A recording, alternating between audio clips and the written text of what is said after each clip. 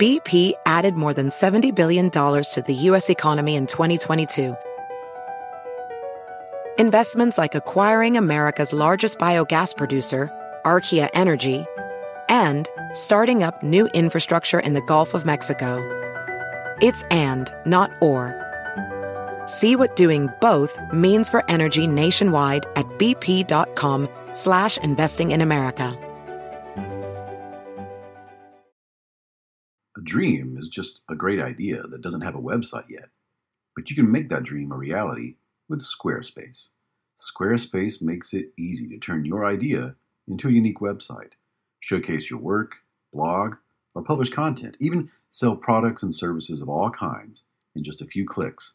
With 24/7 award-winning customer support, you can customize everything from look and feel to settings and products using beautiful templates created by world-class designers. And there's nothing to install, patch, or upgrade ever. Head to squarespace.com/SoSmart for your free trial. And when you're ready to launch, use the offer code SOSMART to get 10% off of your first purchase of a website or domain.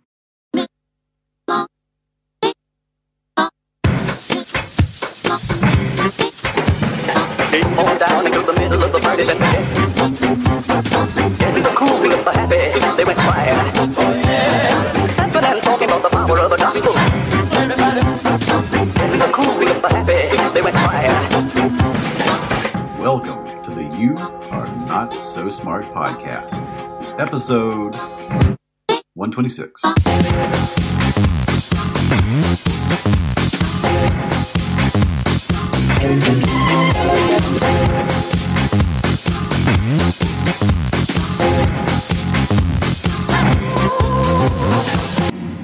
The weird thing about norms is until they are challenged, until there is a reason to question them, you rarely notice them at all.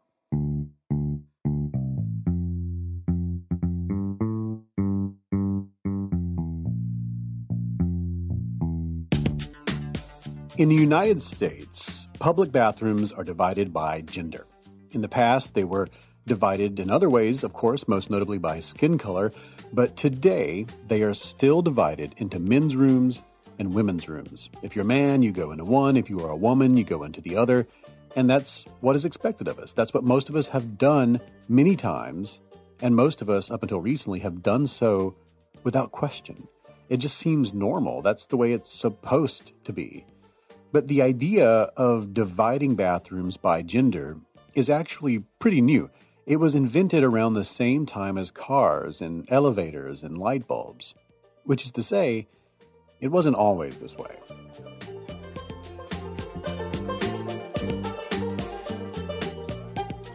It all started, like so many things, with the Industrial Revolution, which brought factories and factory jobs to millions of people.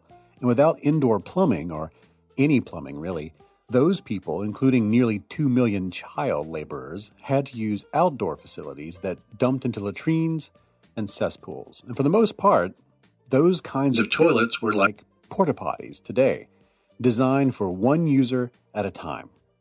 What we did not have, because the technology of plumbing did not enable this until the 1870s, were multi-user restrooms. This is law professor Terry Kogan. Terry Kogan, professor of law at the S.J. Quinney College of Law at the University of Utah. And you were a lawyer in Boston before this? I was indeed. I practiced for about 7 years before I started teaching.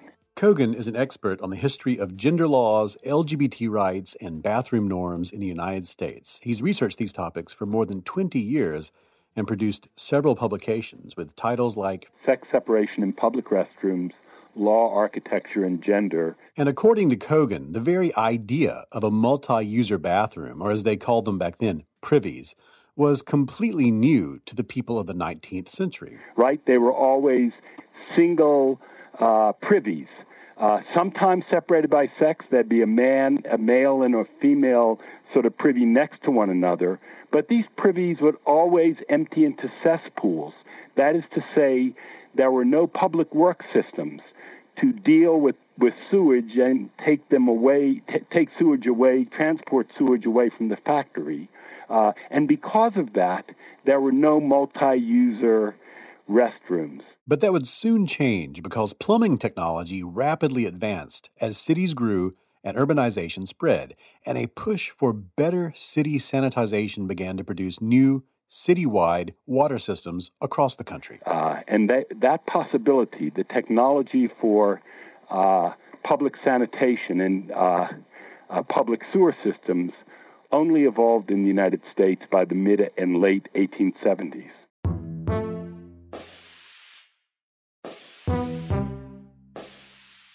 Multi-user bathrooms are more efficient, which is always important to factories, and they are more sanitary, which was very important to city planners of this era, still trying to figure out how to stop the spread of diseases. And so, once multi-user, sanitary, factory bathrooms attached to city plumbing were possible, factories wanted to install them right away. But this presented a host of new problems, social problems. They wondered, how do we create these spaces in a way that makes the most sense for the most people? We have to design a space where people can meet their basic human needs, but we need those spaces in public too. And it is trying to figure out how can we deal with these sensitive, psychologically anxiety-producing human needs in the public realm. And this problem was not limited to factories. Public restrooms were extremely rare in Western cities in the 19th century, even after the technology to create them became available. As more people spent more time in cities, doing their business wherever they could find an alleyway or a wall, the idea of creating public restrooms became a lot more appealing. But like all problems throughout human history, they could not solve it in a cultural vacuum. They couldn't even understand it except in the context of the norms of their time period. And it wasn't even a problem until new technology created the need and other technology offered a range of solutions. It was only after the advent of technology that enabled the creation of multi-user restrooms that these issues really came to the fore. First of all, this was the Victorian time period.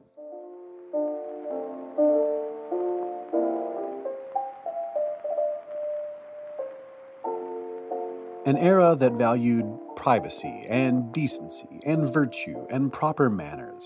And even in factories, these norms influenced how people felt about using toilets in a multi-user bathroom.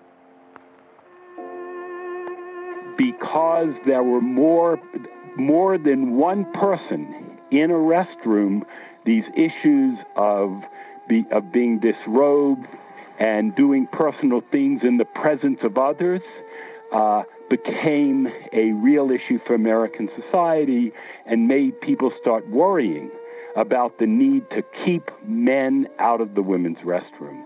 But the second, and arguably more influential norm, the one that is truly the origin of our current separation of bathrooms by gender, according to Kogan, is a widespread 19th century belief called the separate spheres ideology. An ideology that viewed women's proper place as being in the home, as raising children, as tending the hearth fires, and men's proper place as being in the public, working in factories, running for political office, governing society. Kogan says that this cultural norm pervaded the 19th century, and it was the result of the same industrial revolution that led to the factories and the plumbing.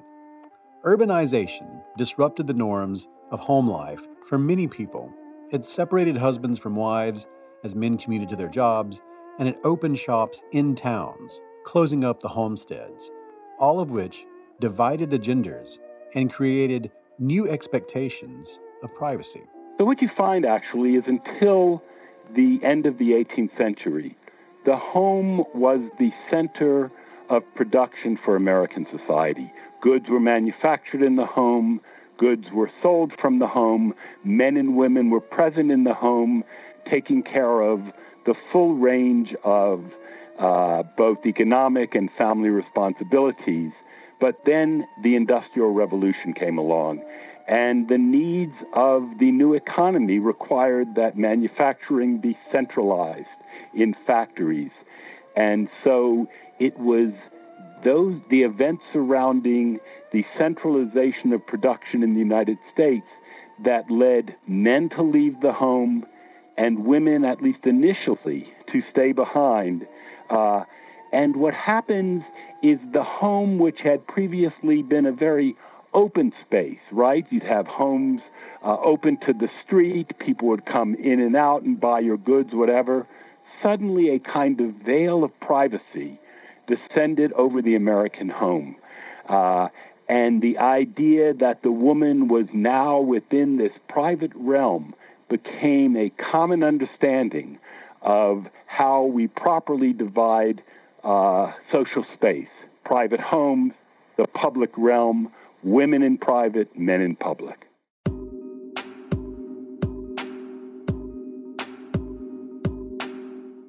This is another curious aspect of norms. What is often becomes what ought.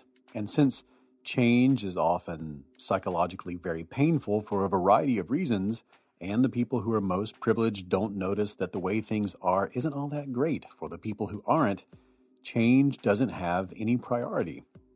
And in some cases, the people in power begin to see things as they are now, as the way they should be. If something remains a practice long enough, people come to believe, in a sense, that it's true. According to Victorian historian Catherine Hughes, people in this time period believed that men and women should only come together for breakfast and dinner. The outside world was dangerous and unclean and morally dubious, and thus no place for a virtuous, fragile woman. The home was a paradise, a place for civility where perfect angelic ladies could, in her words, counterbalance the moral taint of the public sphere, end quote. Now, if you've read Pride and Prejudice, you get the idea. Women learned to play music and read poetry, while men went out into the world and got their hands dirty. The problem was that the reality of the 19th century economy belied that vision from very early on in the 19th century. Women started leaving the home by the 1820s to work in factories and other public spaces, to get involved in civic and political activities. So women were, in fact, leaving the home despite this cultural belief that they should remain, because women were more virtuous than men, women were weaker than men, and therefore they needed special protection. Look, women should remain in the home, but we're past that. There's no way we can force women back into the home. Women are present in these dangerous factories, and because they're women, they need special protection. What we're going to do is to pass laws to require separate spaces in public workplaces where women can go in order to protect their weaker bodies when their weak bodies begin to fail. Working in a factory, we now will have these separate home-like havens in the public realm that, in a sense, are surrogate homes, mimic the early 19th century ideology of the protective home for women. About mid-19th century, public libraries in the United States, which originally did not allow women to enter into them, when they finally opened their doors to women, they created special ladies' reading rooms where women could go outside of the sort of leering, lustful eye of men and have their virtue protected when they entered a library. There were separate cars on trains in the United States beginning in the 1840s called ladies' cars, which were set aside for women and their male escorts, which again were set up to protect weaker women who ventured into the public realm. And that became the vision that moved into the 20th century. By the mid-1800s, women were leaving home to work in factories, and they were fighting for their right to vote and to get formal educations and much more.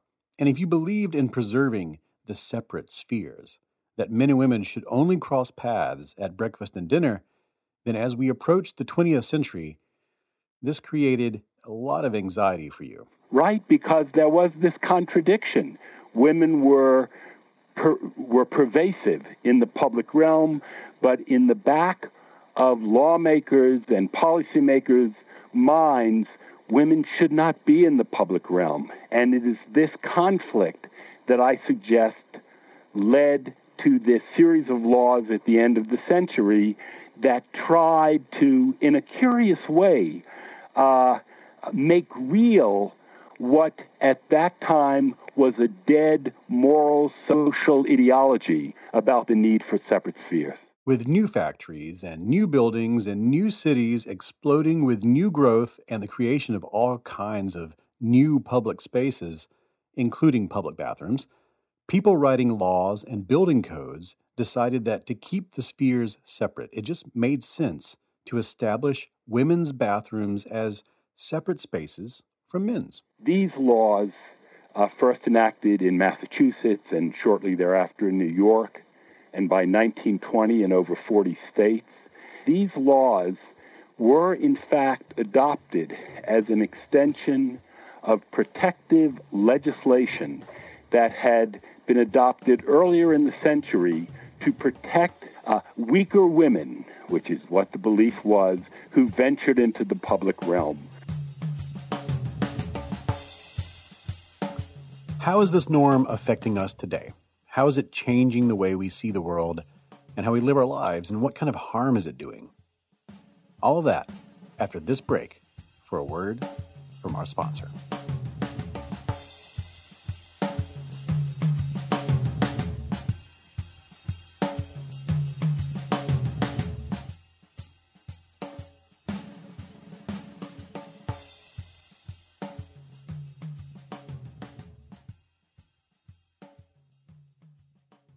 We live in a world that's rich with fascinating knowledge, and there's so much to learn and discover, but finding the right time to do that can be a real challenge. And that is why I love having the Great Courses Plus app.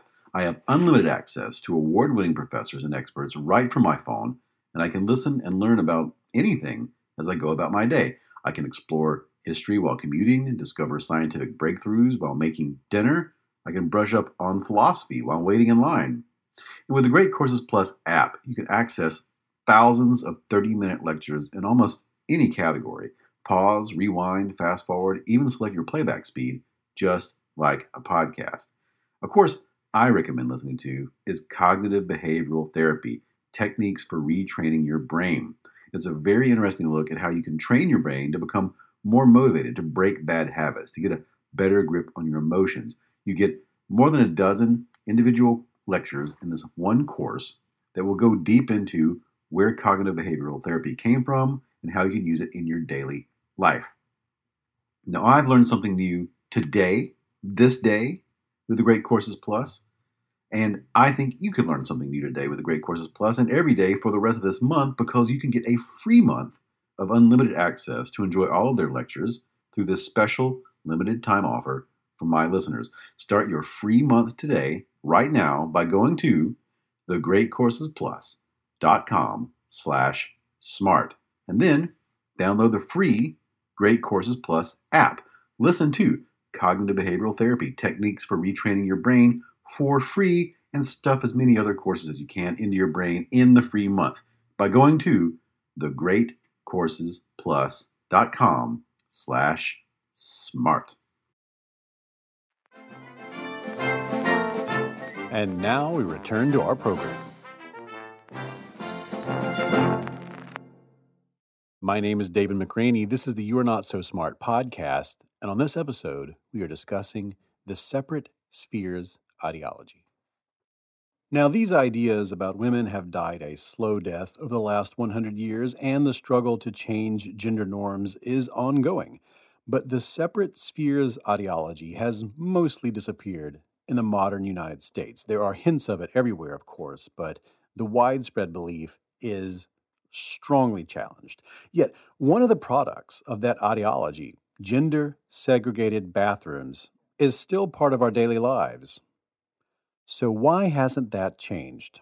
What my current research suggests is that there's a hidden culprit here, and that hidden culprit is something called a uniform building code.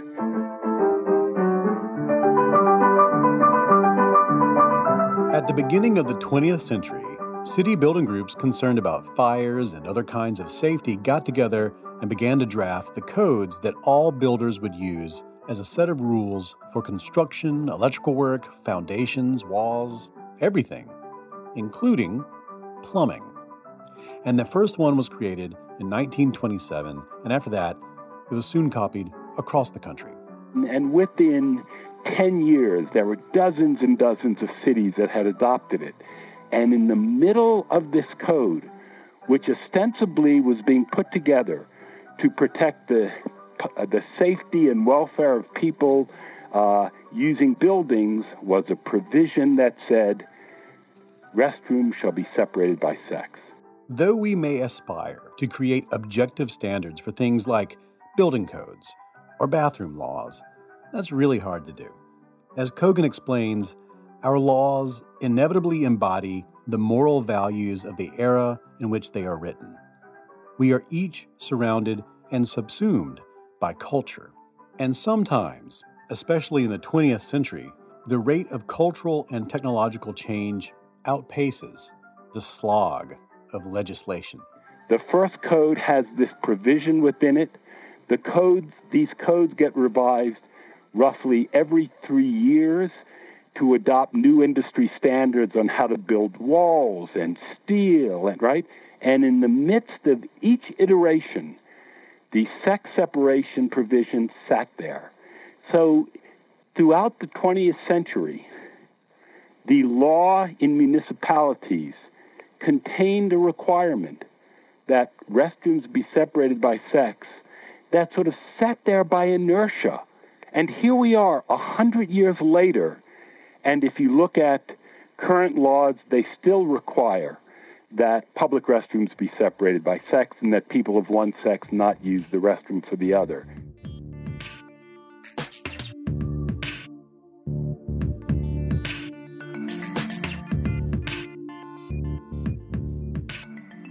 We don't have any control over the norms present in the world when we are born.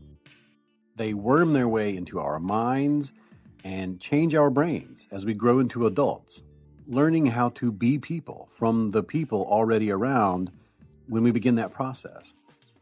And these norms of sexual segregation, even though they have faded significantly, they still influence our thinking and our emotions.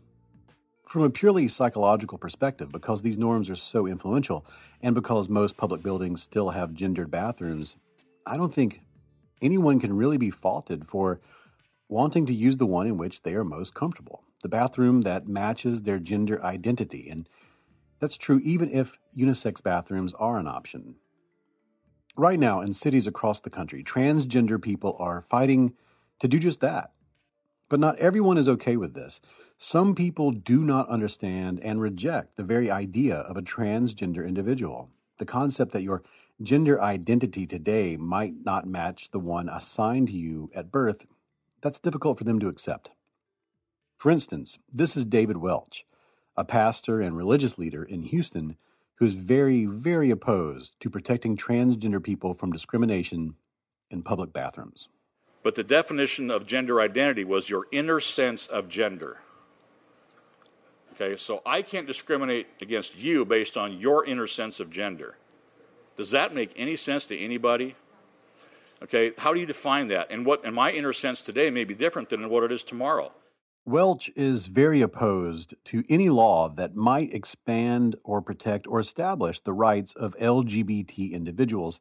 And here he is talking about that at a community forum about a proposed anti-discrimination ordinance. I do not believe that sexual orientation, any kind of behavior, I don't care what it is, qualifies as a legitimate protected class equal to race. I don't accept that premise. It doesn't fly. In Houston in 2014, the city passed an ordinance that would have made it illegal for businesses to prevent transgender people from using the bathroom that matched their gender identity. Now, that's not what the bill was designed to do. It just happened to be one of the many protections it afforded to LGBT people, in addition to veterans and pregnant women and a dozen other categories that have yet to be included in federal anti-discrimination laws. In more than 200 cities across the country, and many in Texas, this sort of anti-discrimination ordinance has passed without incident. But in Houston, there was a tremendous backlash. And Welch became the sort of de facto spokesperson for area churches opposed to the ordinance. And if you lived in Houston in 2014 and you watched even a single afternoon of public television, there's a good chance you saw this commercial. Houston's Proposition 1 bathroom ordinance. What does it mean to you? Any man at any time could enter a woman's bathroom simply by claiming to be a woman that day. No one is exempt. Even registered sex offenders could follow women or young girls into the bathroom. And if a business tried right here in this black and white film-like commercial, a little girl is followed into the bathroom, into the stall by a strange man. And when she turns around in horror, the door slams behind her. For transphobic people, transgender women are just sexually deviant men in disguise. And that's why opponents of trans rights in Houston used a slogan over and over again: no men in women's bathrooms. And according to Terry Kogan, our guest from the first part of the show, they were banking on the idea that many people in Houston were still unsure about that T in LGBT, unsure what that exactly meant. And because of that, they could stoke those vestigial Victorian fears that brought about our modern bathroom norms in the first place, stoking them among people who might otherwise have supported the ordinance, and they hoped convincing them to vote to repeal it, thus taking with it all the other protections it afforded that had nothing to do with bathrooms. As Kogan wrote in The Guardian, they intended to resurrect the separate spheres ideology in part and evoke, quote, visions of weak women being subject to attack by men if trans women are allowed to invade the public bathroom, end quote. This is Mayor of Houston at the time, Annise Parker, speaking to reporters during all of this. They are lies, they are misinformation. 200 cities, 17 states have the same ordinances that we do, or very similar wording that we do. This just doesn't happen. Despite millions of dollars and the efforts of people around the country, including the president and the Democratic candidates for president and companies like Apple, about a year after it passed, the public voted to repeal the ordinance by a wide margin, about 70-30. And that sparked a national conversation. Let's go to Houston, where an ordinance designed to protect the rights of gay and transgender people that drew support from the White House failed to pass. Not only is Houston the only big city in America without these protections, it's the only large city in the state of Texas without these protections. They exist in Austin, in El Paso, in Dallas, and in Fort Worth. These are common sense protections. Opponents used the slogan, "No men in women's bathrooms," to fight the proposed law. Opponents said it would allow men claiming to be women to use women's bathrooms and pose some kind of risk. I wish someone had told me when I was in high school that I could have felt like a woman when it came time to take showers in PE. I'm pretty sure I would have found my feminine side and said, "Coach, I think I'd rather shower with the girls today." There is nothing in this that speaks about allowing criminals into restrooms. It's already illegal for a criminal to dress as the opposite sex and enter a restroom to commit a crime. It's always been illegal, it is illegal, and it always will be illegal. The idea that you could go into a bathroom and do anything other than use the toilet is already illegal in Houston. There's also no evidence that this has ever been a problem in places that do have these laws. But unfortunately, the ads worked. As one Houston resident told BuzzFeed, quote, "The only thing that I've heard is that it allows men who dress up like women going into the ladies' room." I need to tell you something, Wendy. I'm transgender. What? Did you notice the bow? I'm not comfortable with the sex I was assigned at birth, so I'm exercising my right to identify with the gender of my choice. Now get out of my way, I have to take a shit. We live in a different world than we live today. We do. But why? What's the why? The why is because we have lost our morals. We've lost the framework of protection of innocence and a lot of other type of those things. This is a move away from that, not toward that. So the issue is, no, that may be the case. But what about my wife? Okay, forget the kids. Okay? If my wife walks into a restroom and a big 6'2" ugly guy walks right in behind her, I got a problem with that. Now, he may claim to be a woman, but I'm going to drag him by his shirt collar back out, and I'll go to jail. Did you know, at any given moment, there are thousands of troubled men waiting outside ladies' room doors thinking, oh, I wish I could go in there and commit crimes, but like a vampire, I must be invited in. Oh.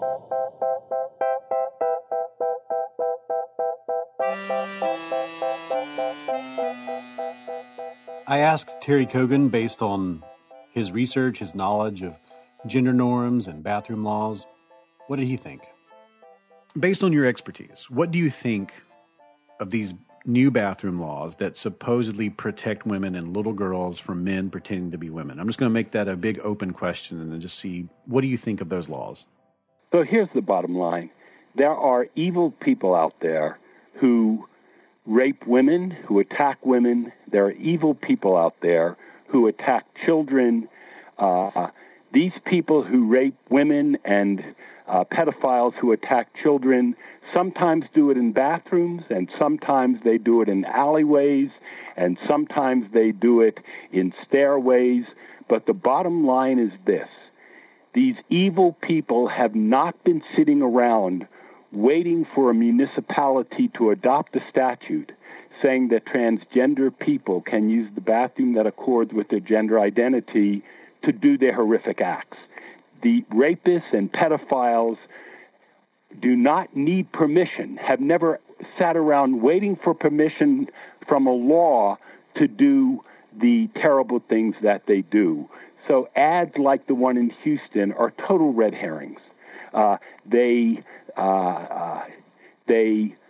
paint a group of people, transgender people, as somehow both doing evil things to women and children and enabling others to do things to women and children that has nothing to do with reality. Mm-hmm. And again, just to reiterate my earlier point, statistics show that it is transgender people who overwhelmingly are the subject of attacks in public restrooms, and there is no evidence. I do not think there is evidence of a single incidence of a transgender person attacking either a woman or a child in a public restroom. Those ads are based on falseness. Those ads are meant to evoke fear and have no basis in reality.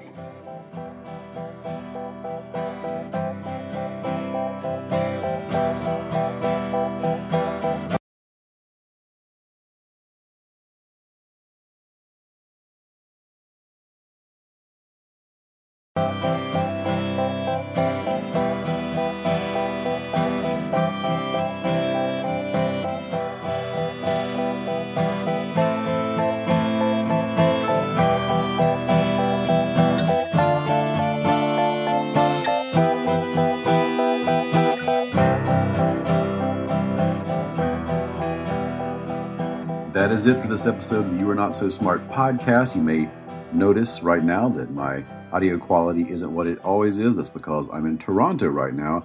I am actually about to leave this room and have a lecture conversation thing with Misha Globerman right around the corner at the Gladstone Hotel. I hope that some of you who are listening to this are also people who are going to attend and hear me talk about how minds change, all about my next book, which is about that topic. If you would like to hear more episodes like this, more shows like this, go to boingboingpodcast.com. You can also get all the past episodes, all the previous episodes, by going to youarenotsosmart.com, SoundCloud, Stitcher, or iTunes. You can also find the opening music, the band that plays that's Caravan Palace. The song that you're listening to when you hear the opening music, that is Clash. Follow this podcast on Facebook. It's just /You Are Not So Smart. On Twitter, it's @NotSmartBlog. And on Patreon, it is /YouAreNotSoSmart. If you pitch in at any level on Patreon, you will get this show ad-free, but at the higher levels, you will get books and t-shirts and all the rest. And all of you have pitched in at higher levels. I'm sending off the next batch of those things next week when I get back from Toronto. All right, more stuff soon. Actually, we have a very special celebrity guest coming up, and I can't wait to tell you all about who that person is. She is fantastic. So I will see you soon, or you will hear me soon. Something will happen. Next time.